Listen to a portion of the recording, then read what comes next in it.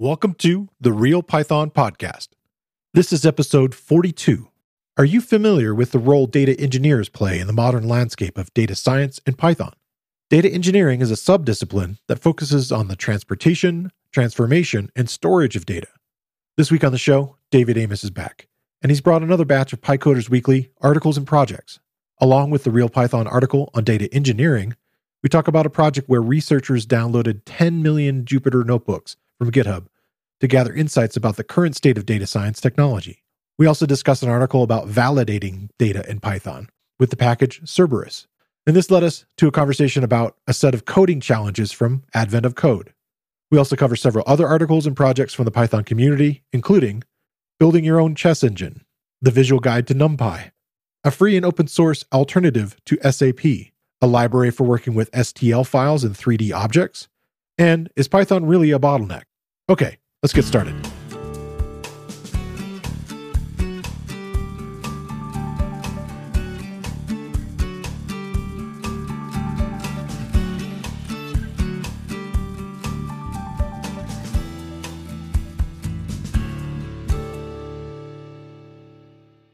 The Real Python Podcast is a weekly conversation about using Python in the real world. My name is Christopher Bailey, your host.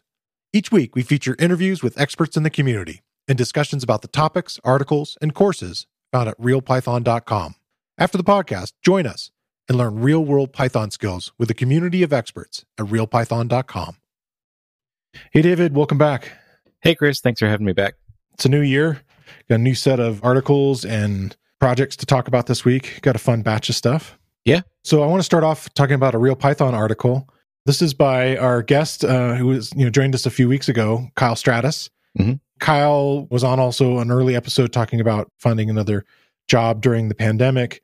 He has a real background in this. Actually, I saw him posting on Twitter recently about being a generalist, and I thought, oh my gosh, that's really a good definition of like what I am.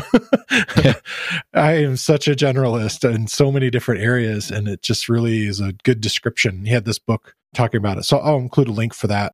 But his article is about, it's less pure Python and more describing roles for jobs and so forth in our industry, and it's titled, "What is Data Engineering, and is it right for you?" The article really goes into describing the whole discipline of what is data engineering.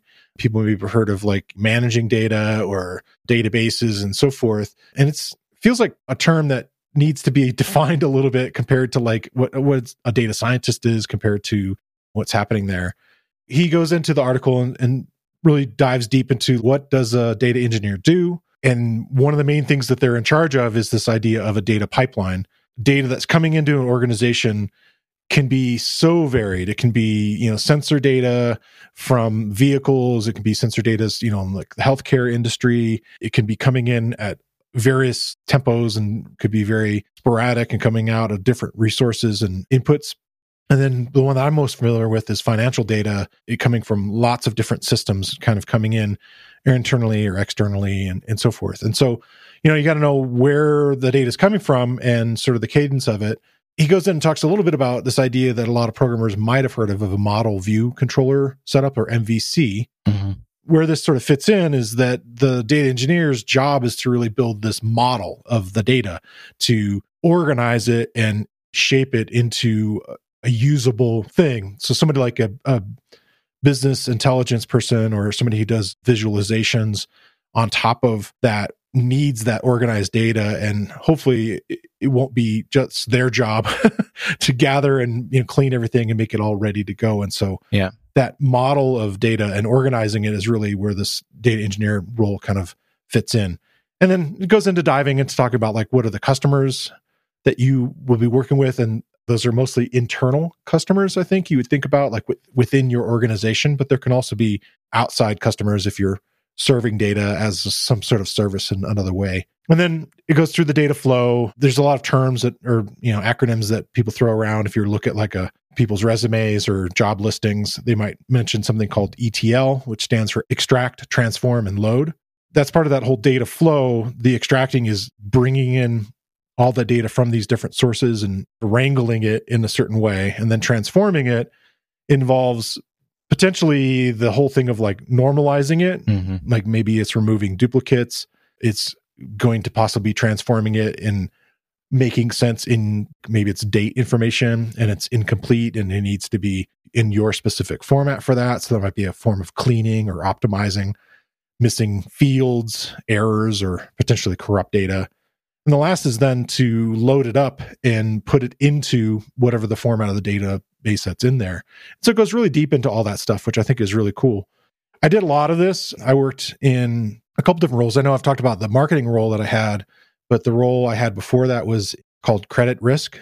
And so we were bringing in and analyzing all the different loans that are being processed through the system, everything from like auto loans to mortgages to credit cards and so forth. We needed to make sure that data was clean and prepared. And for whatever reason, in the process of doing that, I was mostly the person reporting on it, but we had become a part of the wheel in the cog where this whole machine where my job was to make sure that all these things were, appropriately formatted. And so we had all these reports I'd run at the top of the month to basically make sure everything was, correctly inputted and find weird formatted things or, something's put in as text that it's supposed to be an integer. Yeah. And I wasn't using anything, advanced. It would have been awesome to have much more automated tools and use like Python, which is what really is a great tool for doing a lot of this. But I'm familiar with all the concepts and what needs to happen before you can ever report on what you have here. Yeah. And then he talks a lot about the common data engineering skills that you would need, general programming types of skills, everything from object-oriented, the idea that, you're kind of creating this structural language that the data needs to fit into with data structures, and then being familiar with the database technologies. And they could be the ones that we've talked about on the show a lot, the SQL-based ones with relational databases. But also there's, popular ones for other types of data that comes in, like the NoSQL type that are more sort of document-based and not really table-based type of relationships that you have. And then there's a variety of other ones that are interesting for speeding up and creating indexes and things like Redis and tools like that. And then you also need to be familiar with some of the other technology that's out there, like cloud engineering. Probably most importantly, at the very end of it, he talks about like what isn't data engineering. And it really isn't data science. That's something that really sort of happens after the fact, after the data is in this format that is ready to be consumed. Right. Now you're going to be trying to like figure out and create your models and build stuff on top of it, or business intelligence, which I talked a little bit about with like visualizations and charting the data, or even machine learning. And so it's such a crucial part of the whole flow. And it actually kind of lends itself to somebody who is a generalist in a way, somebody who is maybe has the background in some of these other areas that knows what these other teams are going to need. I was working at that same bank where I was working in the credit risk area, and I had worked in mortgages before that. And they were building a data warehouse, this separate team, and they were constantly asking us questions because they were the ones trying to model this stuff, but they didn't ever have to work with it. And so they didn't understand how it should be laid out or organized, or what makes sense, what sort of cadence should be stored. And they were trying to, data warehouses very often can like pre-bake attributes and things inside of there to make it easier and aggregate things so you're not having to do raw searches all the time. And the problem is they really had no idea what kinds of things that we would want to report on. So there's always this communication between teams, and having a generalist can really be useful there. It's definitely what Kyle's kind of slid into as his role over the last several years coming out of academia. Yeah, I'm really glad to see this topic being discussed on Real Python, because I read an article a while ago. In fact, it may have even been like pre-2020, like in 2018, 2019, where they were talking about there were all these people that, data science had become like super popular, and there were all these people going to data science boot camps or getting data science master's degrees or things like that. And it was all very focused on machine learning, deep learning, neural networks, and, all that stuff.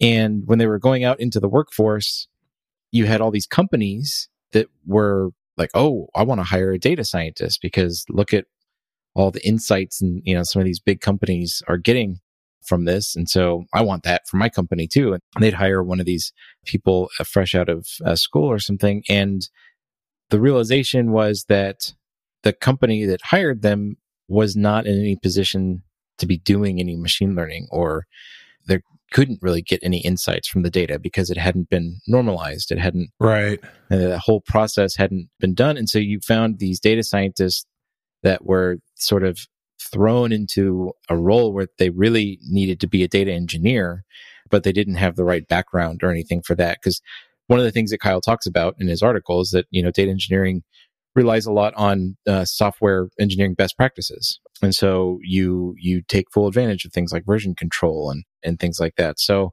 there was this real disconnect between what companies wanted and what they actually needed.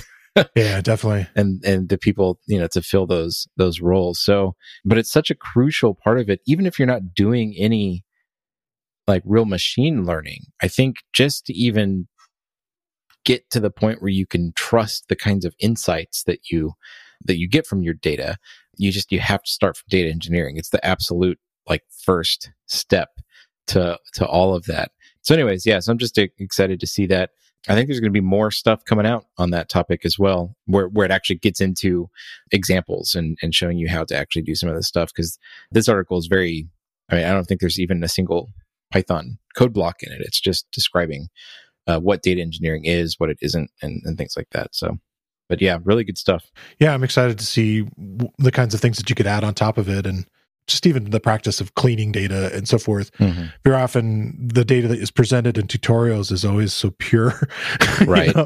Even the stuff that comes from like different challenges and things out on the net, the data sources are all like, pre-organized, which is, is such an interesting skill on top of it. And it isn't. Nope. So you come to these companies that have like, 10, 15 years of history with and different platforms and data. It's like it's crazy. It can be pretty overwhelming. But that's the reality. So what do you got first here? My first article is called Building My Own Chess Engine, and it's not mine. It's written by Andrew Healy. It's about creating his own chess engine to play chess using Python. So he says he's been learning chess again, and he decided to learn how to program a chess engine for the first time. And I wonder if it's related to the Queen's Gambit. I think that's... I know. It's such a popular thing right now. Yeah, and I saw someone post I think it was like a Google Trends thing where chess is basically just shot up after that movie came out and everything. But you can't buy a kit. It's like the same kind of idea. Like you couldn't buy a microphone or a lighting rig for all the video and audio cameras for computers are impossible to get too, right? Right. So. Yeah. Yeah. It's funny. He says that after skimming some introductory text, he was convinced that building a simple chess engine, one that would put up a fair fight against a casual player, would take no more than a few days. But he was wrong. So it's I think this is going to be kind of a series that he's going to kind of continue to talk about this, but he basically in this article he just talks about kind of his general approach to it, and some of the things that he ran into really quickly. It was wow, okay, that's way more difficult than I expected it to be.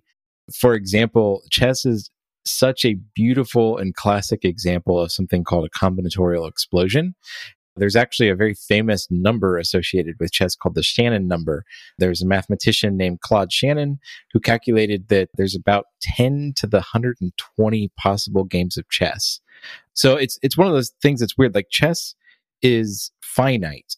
There's only so many combinations that you can get out of these pieces and moves, which means that at some point there's only a finite number of games that can happen. It's not it's a huge number though. I mean, 10 to the 120 is absolutely massive. Right. But, dealing with this thing, the author, Andrew, when he was thinking about okay, how do I search for optimal moves and things like that, he started to realize that, okay, for the first move, there's something, I think it's a few hundred possible moves for the first move. And so that's a pretty quick search when you're trying to find of those 400 possible moves, what's the optimal one, right? If your opponent's already moved. Then after that, it starts getting into the thousands. And then by the third one, it's already up into the millions, and it just is exploding. And so by the time you get a few, just, a half a dozen or so moves into the game, the the time that it takes to search through that tree of possible moves, staggering. You can't, I mean, how do you deal with that? It's going to take forever. So he really had to dig deep into algorithms and things like that to figure out, how do you deal with something like this? And he came down to using what's called the Minimax search algorithm. And so he talks about how that algorithm works and how using tree data structures was something that was optimal for him here, and some different things that he had to learn to do with that. So it's a really good introduction, I guess, to like why it's good to study algorithms and data structures in the first place, because they can come up in somewhat surprising places. Yeah. I think if you have any background in like math or anything like that, you probably realize, well, it's not surprising that this came up in chess. But, I think that it seems like a relatively simple game. There's very strict rules. Like there's not a lot of things that can, like it just, things happen. Everything's kind of predetermined, right? And so, but you end up with this giant combinatorial explosion. Anyways, it's a fun article. Like I said, I think he's going to continue writing about this, kind of keep track of how things are going. So if you like it and are interested, you can follow along and see where he goes with it. I like the resources at the end too, that he's including to different tools that he's looked at to kind of get him kickstarted and in the direction of doing it. And yeah, exactly. I've always thought about that in programming a game. The hardest part, I think, initially would be if you're going to make it a player versus the computer kind of thing, that programming of the moves and so forth to provide some form of intelligence at all to that opponent, to make it like interesting, is definitely an interesting challenge. And chess, like you said, with the combinations, it gets extremely interesting. And then having a machine that can look into the multiple of moves ahead. So there's something else related to this about this, like creating games, that I just realized, and unfortunately I don't have. I think it was a tweet where I saw this. It was on Twitter, but someone had found the source code for like an old chess game written by Apple, and there was a note, there was a comment. And did you see this? That. Yes, I thought that was hilarious. About how they included like some time, just like waiting time on the computer, where it's like just like tell it to wait for a little bit before it does anything. Make it look like it's thinking. To make it look like it's thinking, because it turns out people were like get really frustrated when they realize like how quickly the computer it just makes them feel sad. Beat them at chess. Yeah. I'm so sad. So something to take into consideration if you're making games. Yeah, totally. Yeah, I think if it made instant moves just the minute you let go of your finger off your move would be pretty frustrating. So absolutely, yeah. I thought that was funny. I'll try to include that. Okay, well, my next one is interesting research project by the people at JetBrains. JetBrains make a very popular editor called PyCharm, along with all these other programs for developers. They have a new tool called Datalore, which is very interesting, which is a Jupyter Notebook sort of hosted platform that they have. Mm-hmm. Over the last 3 years, they've been looking at, okay, well, what if we looked at all the different Jupyter Notebooks that are published on GitHub? 2 years ago, the number was, I don't know, I guess you could say semi-manageable, because it was like 1,230,000 that they could kind of look at that were on GitHub. But by October of this year, it was almost up to 10 million. It was 9,720,000 notebooks. So it had grown quite a bit in 2 years, which kind of makes sense in some ways. Yeah. But they wanted to have an idea, okay, well, and they provide this data. If you'd like to go through and do your own kind of analysis and look at what they got from their data set, you can definitely do that. And then they wanted to see, okay, well, let's look at the figures. What is the language that data scientists are using? Jupyter Notebooks, if you're not familiar with it, the JU is from Julia, which is another programming language. The Pi is obviously from Python. And the R at the end is the R programming language, which is popular out there also. And so when they looked at the numbers, it was shocking, the number of Python notebooks compared to everything else. Yeah. It was close to 8 million of them. And it's the growth there is pretty shocking. And then there was an interesting split between Python 2 and Python 3. In their 2018 research, it was 52 to 43%, with Python 2 having the lead at the time. And then it pretty quickly switched down to 18% Python 2 to 72% last year, and then down around 11%.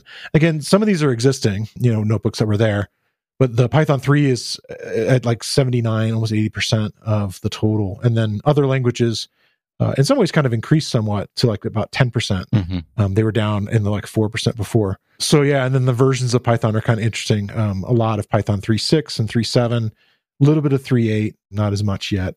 So like all the versions of Python 3 in there, kind of interesting. And then R is like these tiny little slivers down at the bottom. Yeah. So then they wanted to look at the data science libraries, and they wanted to see what were people using inside these and what were they importing. And using NumPy is the most popular out of that batch. About 59% of them had NumPy. Yeah. And 47% had pandas, and then matplotlib, and then sklearn. And it kind of goes on down from there. It's very interesting to look at and kind of see. And then what I thought was an interesting analysis that they did after that was this idea of combinations of packages, which you might call like an environment, like what are you working inside of? And so pandas and NumPy is the most popular sort of combination of two. And then there were two that were pandas by itself or NumPy by itself. And then the next big stack is actually a combination of Seaborn, sklearn, pandas, NumPy, and matplotlib. Yeah. And then other interesting ones after that. But that one is actually pretty large combination. So that seems to be a popular combo. And then people are doing research with PyTorch versus TensorFlow, and they do that kind of combination. And then they start to look at like Markdown versus code. So how are people documenting, and how popular is that inside of that? And they're using a lot of Markdown is what was interesting. And at least 50% of the notebooks have at least or contain fewer than 4 Markdown cells and around 66 code cells. But in general, about 70% have some form of Markdown inside of them. Interesting kind of research if you're interested in looking at like kind of what's happening out there in the world. Like I know a lot of surveys happen of like, who's using what and where as far as the languages go. And then this is kind of diving deeper into some of the tools and might give you an idea if you're looking to get into data science, like, well, these are what are the popular tools that people are using, and understanding what might be useful to kind of look at and research. And then again, really useful that you can kind of go on, and they have a data lore notebook that you can kind of play in and check out the data yourself and mess around with it. Yeah. What I thought was the most fascinating stat from that, and that is the whole consistency of notebooks thing, because this was really shocking to me. Because to me, like the whole idea, so the sort of the idea of a Jupyter notebook comes from this idea of or this notion of literate programming, right? You're right. This is very interesting. Yeah. Where you're like telling a story with your code, and you can literally just put in, like, that's what the Markdown is there. Like you can add that context to everything, and you can have these blocks of text between, and everything goes in a very linear order. Right. And that's why you have, like in Jupyter Notebook and things like that, you can just run a notebook from top to bottom. Like it just executes everything in linear order. And there's not a lot of, like within the notebooks themselves, there's not a lot of, I mean, things have probably changed, and maybe there's some of this now, but it used to be, it was like a notebook was sort of like a self-contained thing. I mean, you'd import libraries to use and everything, but you wouldn't really have like a project of notebooks that were all like importing things from each other and things like that. It's like a notebook is just, it's like, there it is. This is your notebook for this one thing. And like, yeah. And so what they found in this study was that, well, they started finding some Jupyter notebooks that could not be reproduced right linearly. If you went linearly, yeah. If you try to play it, say, cell by cell, yeah, because they have those numbers that are there that indicate like what order, right? The state it was left in, if you will. Exactly. Yeah. And they found that 36% of the notebooks that they investigated fell into this category of like not being able to be reproduced linearly, which was way more. I mean, that's over a third of the notebooks. That was way more than I would have expected. I assumed there would be some, right? I mean, there's always going to be something like that, but I thought it would be like less than 10%. I was just shocked that it was 36%. Right. Somebody just kind of fooling around and decide to save it. Right. Yeah, exactly. On GitHub anyway. Yeah. That's pretty crazy. Yeah. There's a talk that was given by a data scientist, and he really likes Jupyter notebooks for one reason, but then he really hates them for another. And he was at a data science conference and he gave this talk, and he's basically was saying, why he thinks Jupyter notebooks are kind of bad. And he expected to get like booed off the stage when he started doing his presentation, to all these groups. And his problem was that you don't have this consistent state. Yeah. That you can run cells in whatever order, and you don't have a real idea of like what state all your variables are in, what, your data frames are in, and that the fact that you can do everything in this weird kind of, not weird, but you can do it in a exploratory fashion is powerful, but yet also really dangerous. And you can leave things in a non-reproducible state, like as you're stating, which is, not fantastic. Yeah.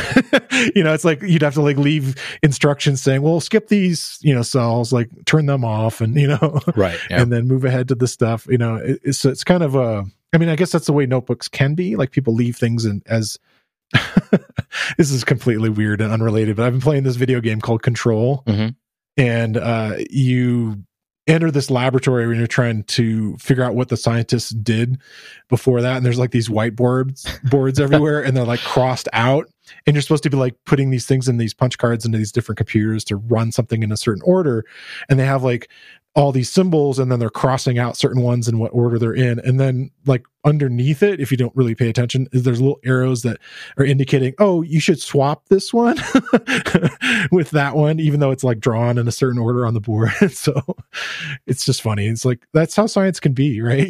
Like you can kind of like have to kind of add notes to it. But the idea of state is really kind of interesting.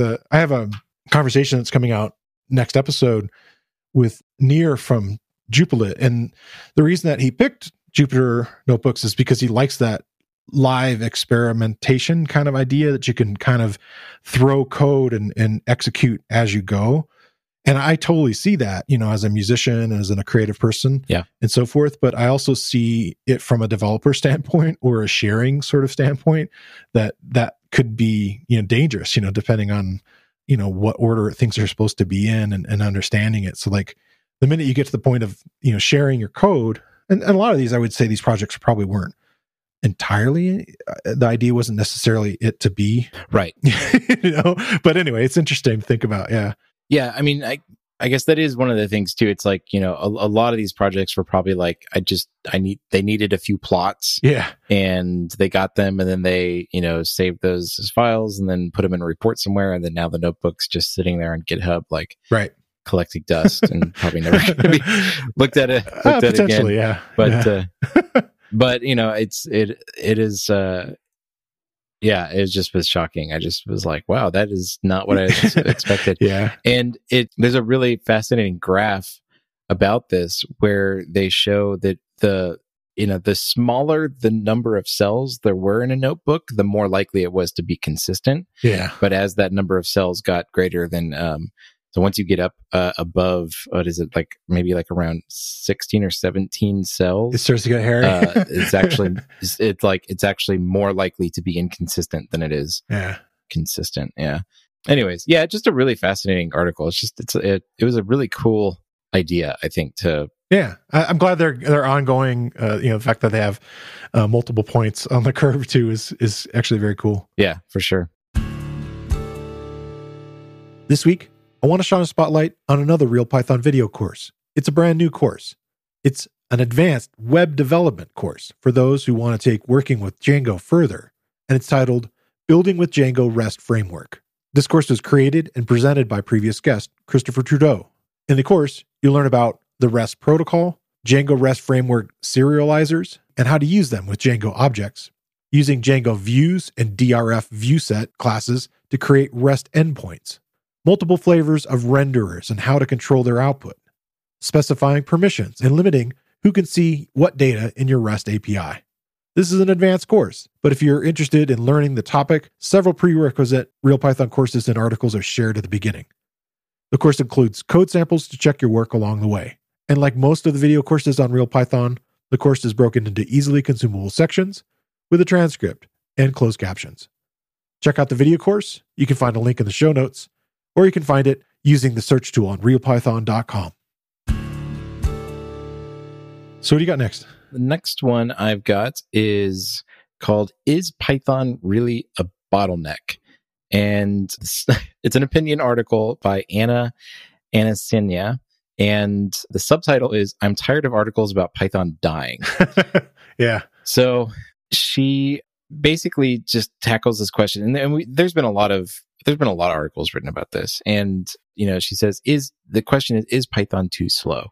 And I think she has a really interesting perspective on it, because She is a data engineer, going back to your first article from Kyle. Yeah. She has a master's in business intelligence. So, she's in this data science, data engineering world. And I hadn't really seen any discussions of it from that perspective. And that's an area where speed can be absolutely key, right? Especially if you're doing something with like really large numbers of like big data and something like that. And so, she says, like, is Python slow in crunching numbers compared to compiled languages like C? Yes, it is. That's a fact that's been known for years. That's why we have libraries like NumPy that leverage C under the hood. But is Python that much slower than other more difficult to learn and use languages for all use cases?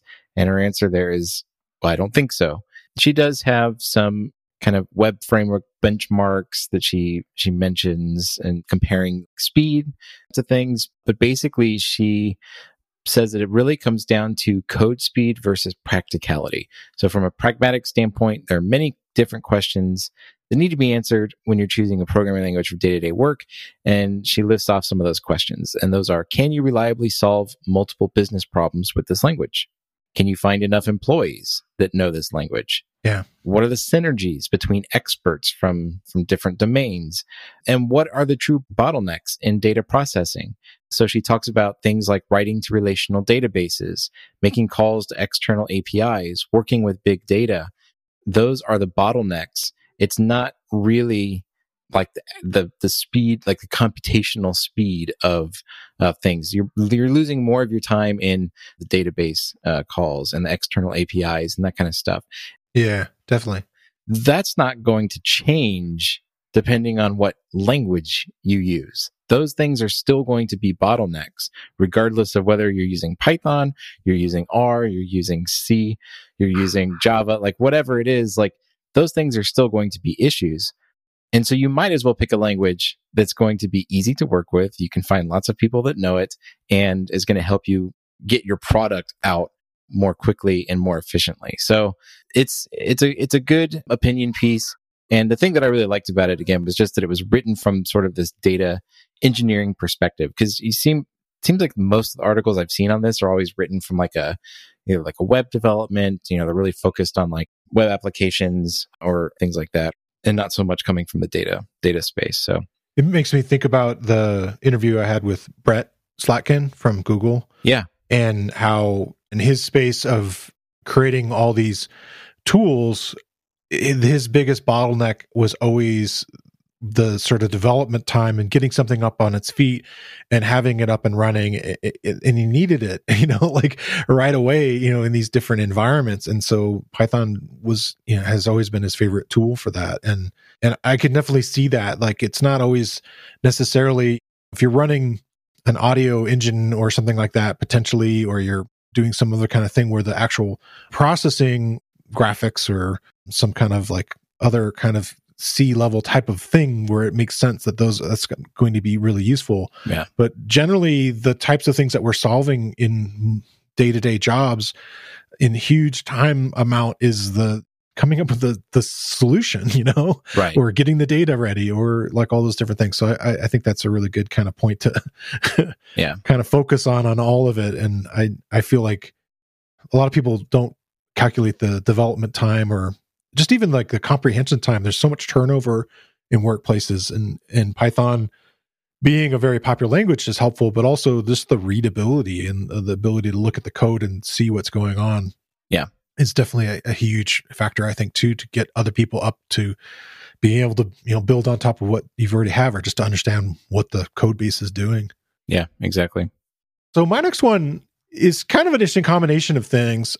I haven't started this myself. Have you done Advent of Code before? I have not, actually.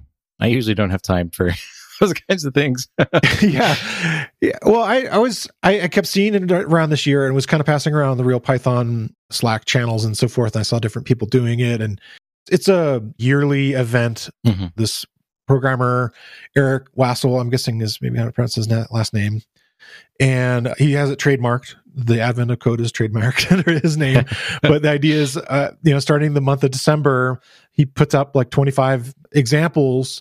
And this kind of goes back to something we've talked about of practice problems. And then I had Reuven on recently, and this idea of like having things to keep sharpening your saw as a programmer, like maybe simple problems that you don't know that you can kind of try to puzzle out through your code. And it's been going on for 6 years. It started in 2015. I'll include links to it, and you can, just peruse it. And the idea isn't language specific, which is kind of cool. You could be, trying to solve these things in Java or JavaScript or Python or, whatever language that makes sense to you. The idea here is this problem, and it gives you a way to like submit code and so forth. But why I went down that rabbit hole is there was this article about validating data. And one of the projects, I think the fourth one for 2020, it's about validating data. The data was sort of laid out kind of like it would be for passports. And so there's this set of data that's kind of mixed up, and it kind of goes back to the data engineering thing that you need to kind of find out like, okay, what are valid passports and what are not? And so this developer wrote this article, and the title of it is Validating Data in Python with Cerberus. And Cerberus is a Python library. It's a lightweight extensible data validation library for Python. And I'll include the GitHub for that so you can check it out. But the idea is that it can go through and you can set up a set of rules. It's written in Python, so it's fairly easy to understand, but you can go through and say, I want to validate this dictionary of data coming in and, based upon these rules. And the sets of rules are kind of cool. Like you can have it validate a variety of sort of schema kind of stuff that you look at. Like, okay, I want to have it look at using, it could be any of these particular very specific values. You can set up minimums and maximums. You can set up regular expression, kind of true, false kind of things. Does it fit in this regular expression? A couple of them might require multiple, like one of them, it's, looking at height, but the height could be in inches or it could be in centimeters. And so first thing was like, let's look to make sure as a regular expression that this, fits this mode. And then from there, then look at the range to see what it fits in. And the code actually that he created is actually pretty slick. It's, pretty simple solution to this problem. It's just kind of nice to see the thought process going into it. And then to have a library that you might find useful to go through and clean and validate your own data that's coming in, which is again, part of that whole data engineering part. You'd wish that all your data was perfect, but unfortunately humans, right? Nice. So, so, or in this case, it could be, countries, right? The orders of the fields will be different. The units are going to be different and things like that. Yeah. I don't know. I liked it. It was a neat little article. It helped me kind of dive a little deeper into what the advent of code is. And if you are looking for more challenges and stuff like that, it's, free to check out. And so I'll include links to not only the article and the library, but, you can kind of look at the several years of examples and practice problems for yourself. Yeah. Advent of code, I know, has become pretty popular. I think that it starts relatively easy. Yeah, they kind of ramp up a little bit. And then it starts to ramp up. Yeah. And I think that last year, I remember there was a problem. I saw this like all over Twitter and people posting in Slack and everything, that there was some problem that had to do with some like pathfinding problem. Oh, okay. That was like really, really hard.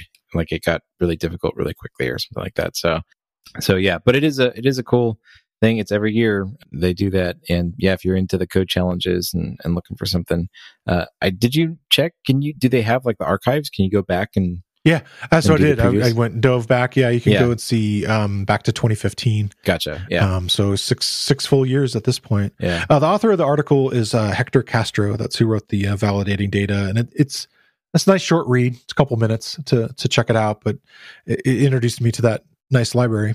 So yeah, for sure. Thanks, Hector. What do you got? What do you got next? The next one on my list is called NumPy Illustrated, the Visual Guide to NumPy. This is from Lev Maximov, and it's actually like built on top of another article called A Visual Intro to NumPy and Data Representation by Jay Alomar. Okay. That was written back in, June of 2019. So it's an older one, and it's kind of it's not real short. It's is an introduction to like how data is represented in arrays and how these array operations work and things like that. And it's a very visual, there's just tons of visual aids. Yeah. So if you're a visual learner, it's a really great resource for just sort of visually visualizing what is going on when you do things like taking dot products of matrices, or how indexing works and what happens when you reshape things and all this kind of stuff, and start getting into bigger, larger dimensions and all this stuff here. So that's Jay Alamar's. What Lev did was, I guess he really liked that visual style of learning and found it really helpful. So he just decided to just take it to the next level. His quote here is, he says, "I took a great article, A Visual Intro to NumPy by Jay Alamar, as a starting point, significantly expanded its coverage," and there's lots of emphasis on significantly, "and amended a pair of nuances." So the article is way bigger. It's really long, but it's just meant to be like a resource, right? Like you would just search through this to find the things that you are interested in, or it's I don't think it's necessarily meant, like, you don't have to read it sequentially. It's kind of just encyclopedia kind of thing. Yeah, like nice visual reference to go back to. Yeah, exactly. But again, it's got just a ton of visual aids. He even kind of kept the style a little bit. Like if you compare the two articles, the visual aids sort of have, similar style. Yeah. Yeah, he's just expanded on it. He gets into how to deal with one-dimensional arrays and two-dimensional arrays, and then looking at 3D and above. He looks at all the different methods, how you combine and manipulate these arrays. And I mean, it's just incredibly thorough. I mean, NumPy is a huge library, so it doesn't cover all of NumPy, but it's a really good starting point if you're just learning NumPy, or if you know it but you don't feel like you have mastered it. Then I would recommend taking a look at this, just because it's so different from reading the documentation or reading even like a tutorial. It's like it's a totally different way of looking at it, and that may really resonate with you. I think it's an excellent resource. Yeah, I would highly recommend that people check this out that are interested in learning about NumPy. I think I mentioned before somewhere in here, I'm not a huge fan of the pandas documentation, partly because it is just seems really common that the data is always just like a 1, 2, 3 ABC kind of stuff in every single example. Right. This adding the visual component to it, I think, helped to elevate that, like Absolutely. You can still have those simple examples in it, but if you graphically are showing me like the output of it, it starts to make more sense to be less of like just a numeric soup on the page, Right. And it kind of organizes it mentally. So yeah, that's cool. And I haven't looked at the NumPy documentation, but I would guess it would be similar to the pandas documentation as far as how it's laid out. It's fairly similar. Yeah. Nice. Well, it kind of gets us into projects.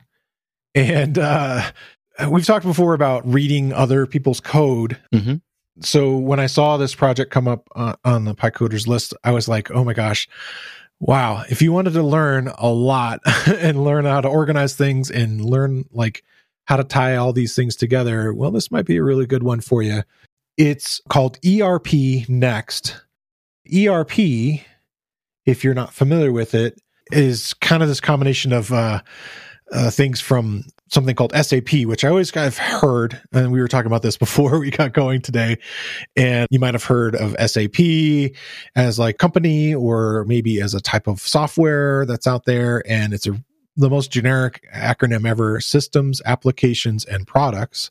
Mm-hmm. Yeah. And then the secondary ERP is enterprise resource planning. And so like, it's super, super generic, but like, basically what I think of is like, okay, the type of software that like an entire business runs off of, right? Where if you want to build a monolith and it needs to have, not only HR and payroll and, like a whole accounting thing and resource management and all these kind of different modular things that you may want to focus on, this is a huge monolith. Mm-hmm. And it's open source and it's Python, which is pretty amazing. It's built on their own engine called Frappe. And the Frappe engine is open source also. And then I noticed they have Docker images of some of this. So if you didn't want to have to try to set up entirely everything on your own, because it requires like a database also to kind of get things up and running, you can definitely do that. But if you wanted to have a look at what is involved, Frappe is their low code, sort of full stack web application framework. It uses Python and MariaDB, and it has, installation, documentation, licensing, the whole deal. Like, you can kind of check out what's involved. It's sort of like Django in a sense that it's this huge framework of things that can kind of go in. It's not really like a lightweight thing, but what you can build on top of it, you could build like a help desk system. You could build a library system. You could build, all these different kinds of things, and huge amount of contributors to it. Frappe itself is like, 50% Python, and then quite a bit of JavaScript because it is sort of web based to be hosted. Yeah. But it's always kind of cool to see how all those things tie together. Like, how are they tying it to JavaScript? How are they talking back and forth to the database? All those kinds of things. And just, all the code is up here on GitHub. And to be able to see an entire system, ERP Next, and, it's a commercial product also. As an organization, they offer it as a, tool that you can have, set up accounting, sales and purchase, CRM projects, all the way down to like a just, website or something. Yeah. Or including all of those things, and it's pretty slick. So I think it's a good project to kind of get if you're interested in reading and kind of seeing software design and how a big monolith might be put together. It's a neat project to check out. Yeah, exactly. That's, I think one of the things that's cool about it is it's hard to find good examples of like big projects that you can just go and look at the code for. And so this is one of those. I mean, I'm just looking at it. It's got 2,410 Python files and like 1,200 JavaScript. Yeah. Here next is even more Python. Yeah. So 70% Python. Yeah, exactly.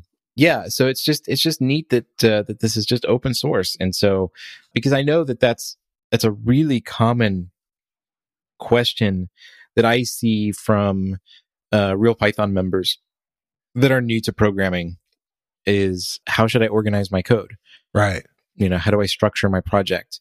If you're struggling with learning how to do that for a small project, I mean, just imagine trying to do that for like a really large project, right? I mean, even people who are good at organizing and structuring are going to struggle with that kind of stuff. So yeah, I think it's awesome that they've just put this out there, and anyone can go and study it, and of course use it if it's something that fits a need that you have. But I think the primary reason for including this was just to like, hey, here is an awesome example of like a really huge project. Yeah. So like, I just dove into one just because it was intriguing. So like, here's a module, hotels. Yeah. And it starts off with a directory called doc type, which is kind of the overall model structure, is this sort of idea of like a document that you're going to be sort of creating things inside of. And then inside of doc type, there's like amenities, package, pricing items, pricing package, reservation item, room type, and so forth, And so, like, if you wanted to think about like, well, how would I model a help desk application? Here's an example where you can kind of, even if you're just looking at how they structurally, again, going back to data engineering, laid out the organization of this and what the documents kind of look like and what the forms look like. It's pretty slick. Definitely be a big area to dive in, and everything from manufacturing to hotels to quality management to restaurants to shopping carts, what have you. It's crazy. Yeah, very, very big project that you can kind of check out.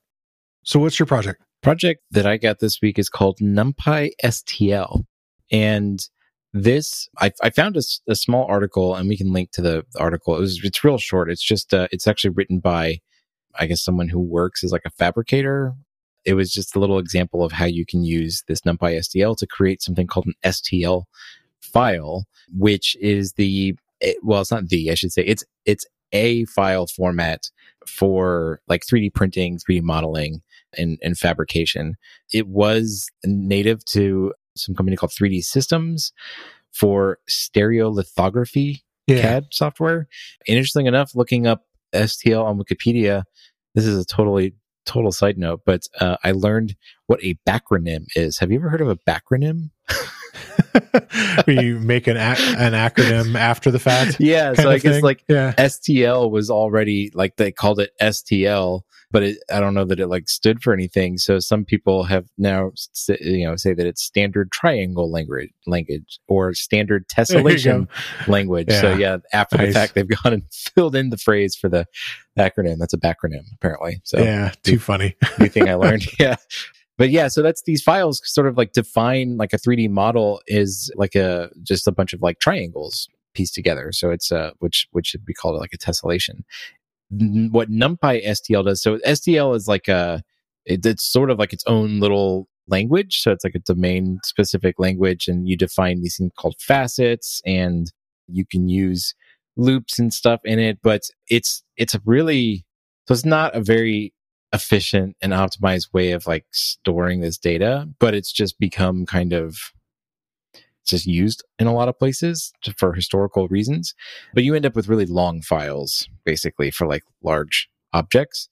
It can be a real pain in the butt to have to type all that out. So NumPy STL allows you to define your objects as NumPy arrays and using the power of NumPy, and then generate that STL file for you, which is a lot easier than having to type it all out in this little STL language that they have.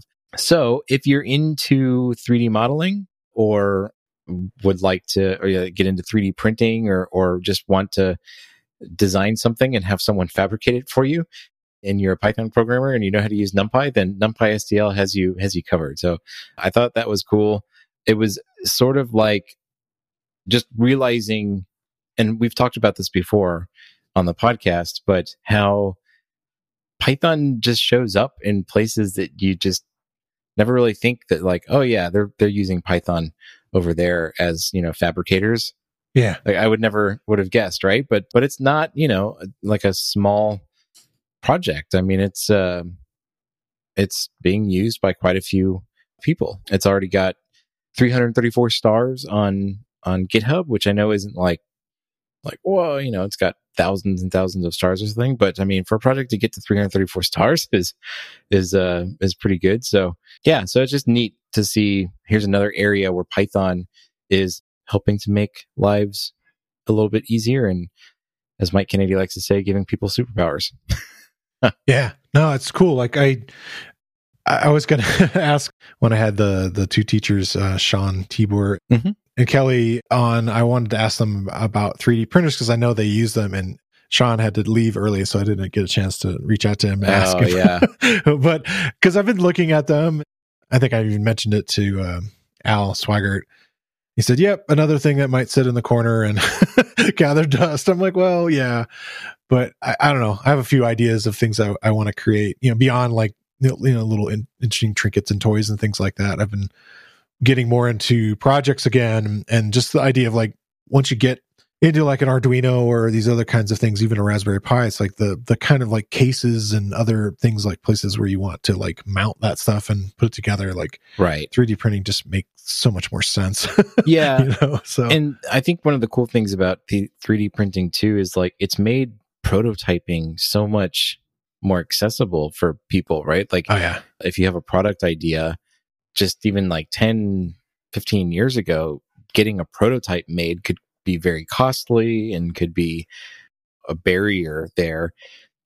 And now 3D printing, I mean, it's not like, well, unless you have a lot of money, but I think most people can't just like, I'm just going to go buy a 3D printer today. Like it's, but you've seen the price come down dramatically, and it kind of keeps coming down. But you've also now got, like, I know last year when I was at the PyTexas conference, it was at the Austin Public Library, this huge building, and they had like a whole room full of 3D printers that you could just come. Yeah. And I think you had to like maybe you had to like pay for the material, or you could provide your own material, but it was free for you to use the 3D printer. And I think there's places like that all over. So it's become really accessible. If you have product ideas, or if you're interested in coming up with something, a physical project, and need like a little case or little bits and bobs pieces that you need to kind of get your prototype put together, then yeah, I mean that stuff might be available to you depending on where you live. So, and NumPy STL can help you do the 3D modeling. Yeah, help you with that. Yeah, no, it looks like it. Doing a little more research on it, I know I'd seen those files before, and it looks like it's still the sort of de facto standard out there. And yeah, awesome. Well, thanks again for coming on the show and sharing all those articles and projects with me again. Yeah, thanks for hanging out and having me on. All right, talk to you soon. See you later.